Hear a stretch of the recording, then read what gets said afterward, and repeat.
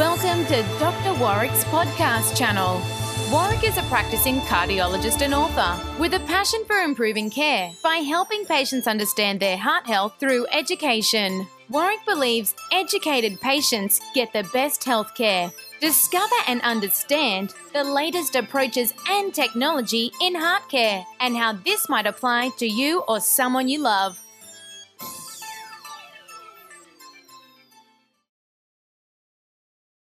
Hi, Warwick Bishop here. I'm speaking into the Healthy Heart Network membership group. It's a privilege to be sharing with you guys tonight. Down here in Hobart, it's freezing cold, so I don't know where you are. I hope you're warm, and I hope you're enjoying the evening, and I hope you're getting through this COVID challenge as best you possibly can. It seems to be the only thing we hear about on the news at the moment. So I threw out there the other day a request for any questions. There haven't been too many questions, but what I thought I might do is share with you a little bit of information around palpitations, which have been coming up a bit in my clinical practice lately. So if it's all right with you, we'll talk a little bit about palpitations. So a story and a bit of teaching. So first of all, a good number of years ago when I first qualified as a cardiologist, so this is over 20 years ago, which is frightening. I was living in Hobart, and I was doing locum work on the northwest coast of Tasmania. So every month I would drive up to the northwest coast and do a clinic for one of the doctors up there, and I'd do a week every month and then drive back home. Now, remember, I was brand new as a cardiologist, shiny and bright, so I knew everything actually. Fortunately, clearly I was blessed and had the opportunity to share that knowledge with the community up in the northwest coast of Tasmania. So what I'd like to do is tell you a story about a patient who came to see me who had palpitations. Now, this guy was in about his mid-50s. Truth be told, he's probably about the age I am now. And he walked in on one day, and I don't know if you've ever felt it, but this was a guy who, when he walked into the room, the temperature of the room sunk. It got cold. If you like, you could almost refer to this gentleman as a bit of a negative energy vortex, sucking energy from everything around him. But clearly, without even asking him, he was not a happy character, and you could feel that when he walked into the room. Anyway, a long story short, actually long story not so short, because I'm going to tell you the whole story, which I think has some learning to it.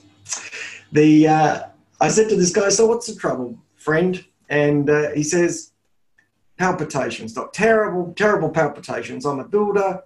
Every time I get up a ladder, or I'm up high, or I'm on a roof, or I'm doing something, these palpitations, they come and I can't do anything. My blood pressure drops. I feel terrible. All sorts of strife." Anyway, we put on a monitor and we diagnose supraventricular tachycardia, so rapid, fast heartbeat. No trouble. Fantastic. I say, good news. I know the tablet to fix you for that. So I put him on a tablet, happened to be a thing called a beta blocker. And I said, "Look, I'm back up in a month. I'll see you then and see how you're going." Anyway, forgot about him, headed back a month later on my return locum visit. In comes this guy, and the temperature of the room immediately drops. "How you going?" Didn't need to ask, but "No good, doc, no good. It's terrible. My heart's racing. Those tablets are not doing the job. It's just, I'm not coping. I can't work and I need to work." So no worries. We've got a second line of therapy which works really well for this condition. It's called a calcium channel blocker. It works better than a beta blocker, in fact. So here you go. Have a crack at these. I'll see you in a month. Well, I was intrigued this time to catch up with him in a month and see how he was going. And lo and behold, that 4 weeks came around pretty quick. He visited or returned for his follow-up appointment, said, "Hey, how you going?" Again, on this occasion, I didn't need to ask. His face was long. He was miserable. You could tell he wasn't very happy.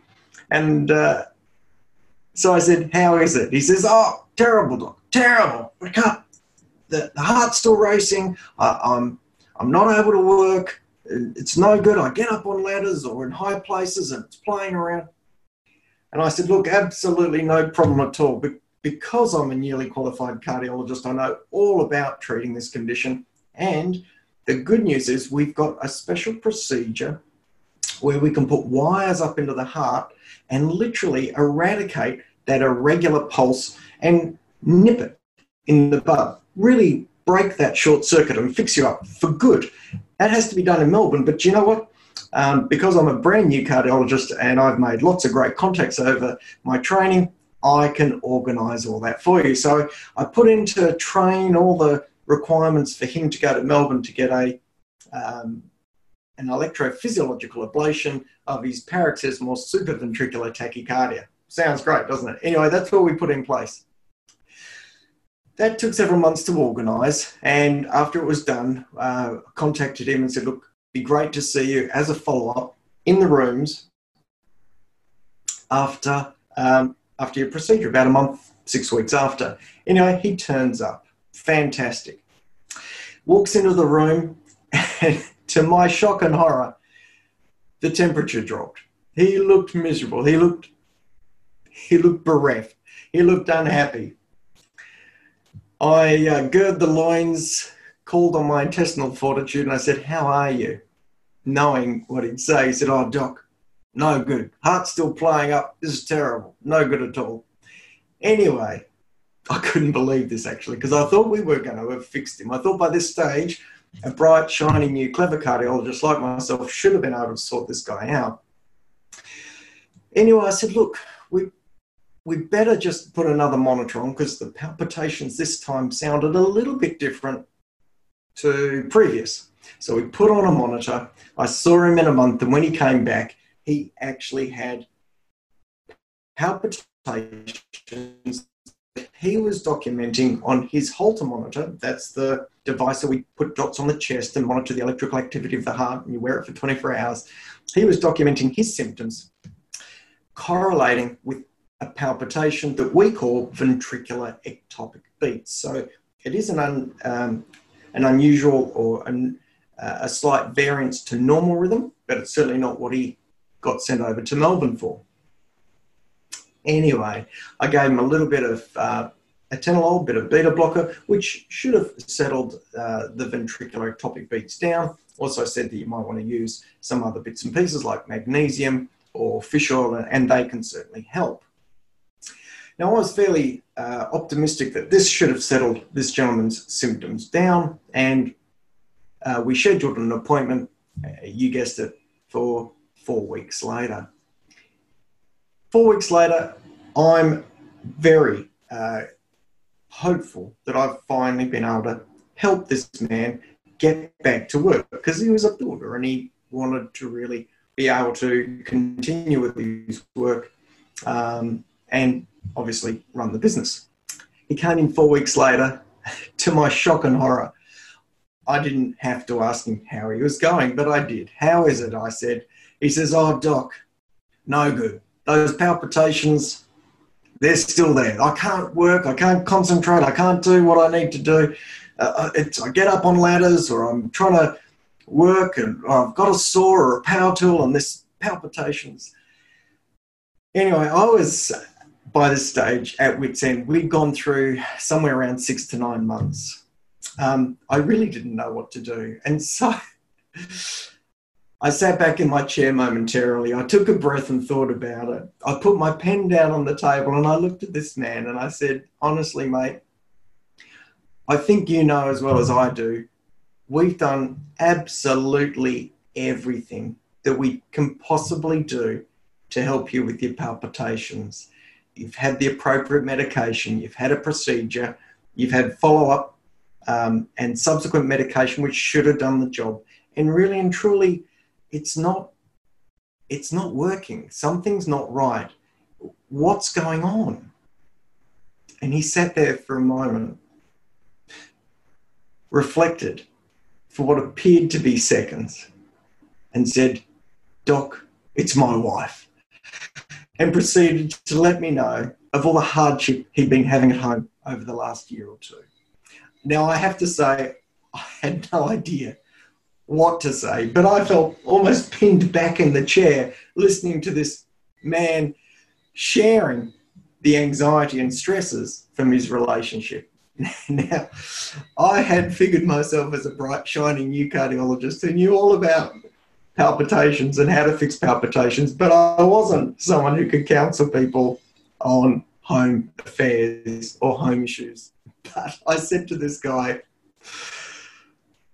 "Friend, I don't know too much about this, but what I do get is that somewhere you have to make a decision to either stay where you are and live in this relationship and choose to be happy with it, or choose that this relationship is not for you and get yourself out of it." And I haven't got a tablet for that. I think you just have to think about it and make a choice. And I'd look forward to seeing you in a month. Well, lo and behold, a month came around. I was looking forward to seeing this gentleman more out of curiosity than anything else by this time. I'm sitting in my office. He comes into the room. Actually, I wasn't sitting in my office. I went out and got him, brought him into the room, and something was different. The temperature didn't drop. He almost had a smile on his face. I sat down in the chair on my side of the desk to consult and said, "Okay, how are you going?" He said, "Pretty good." I said, "What have you done?" He said, "Doc, I've left her." I said, "Okay." I said, "How's the heart?" He said, "No problem." I said, "Do I need to see you again?" He said, "No, I don't think so. I think I'm okay." I said, "Well, I wish you the very best," and off you go. Never saw the gentleman again, but I learned such a lot that day as a brand new shiny cardiologist that it blew me away. And I've never forgotten the story. You have been listening to another podcast from Dr. Warwick.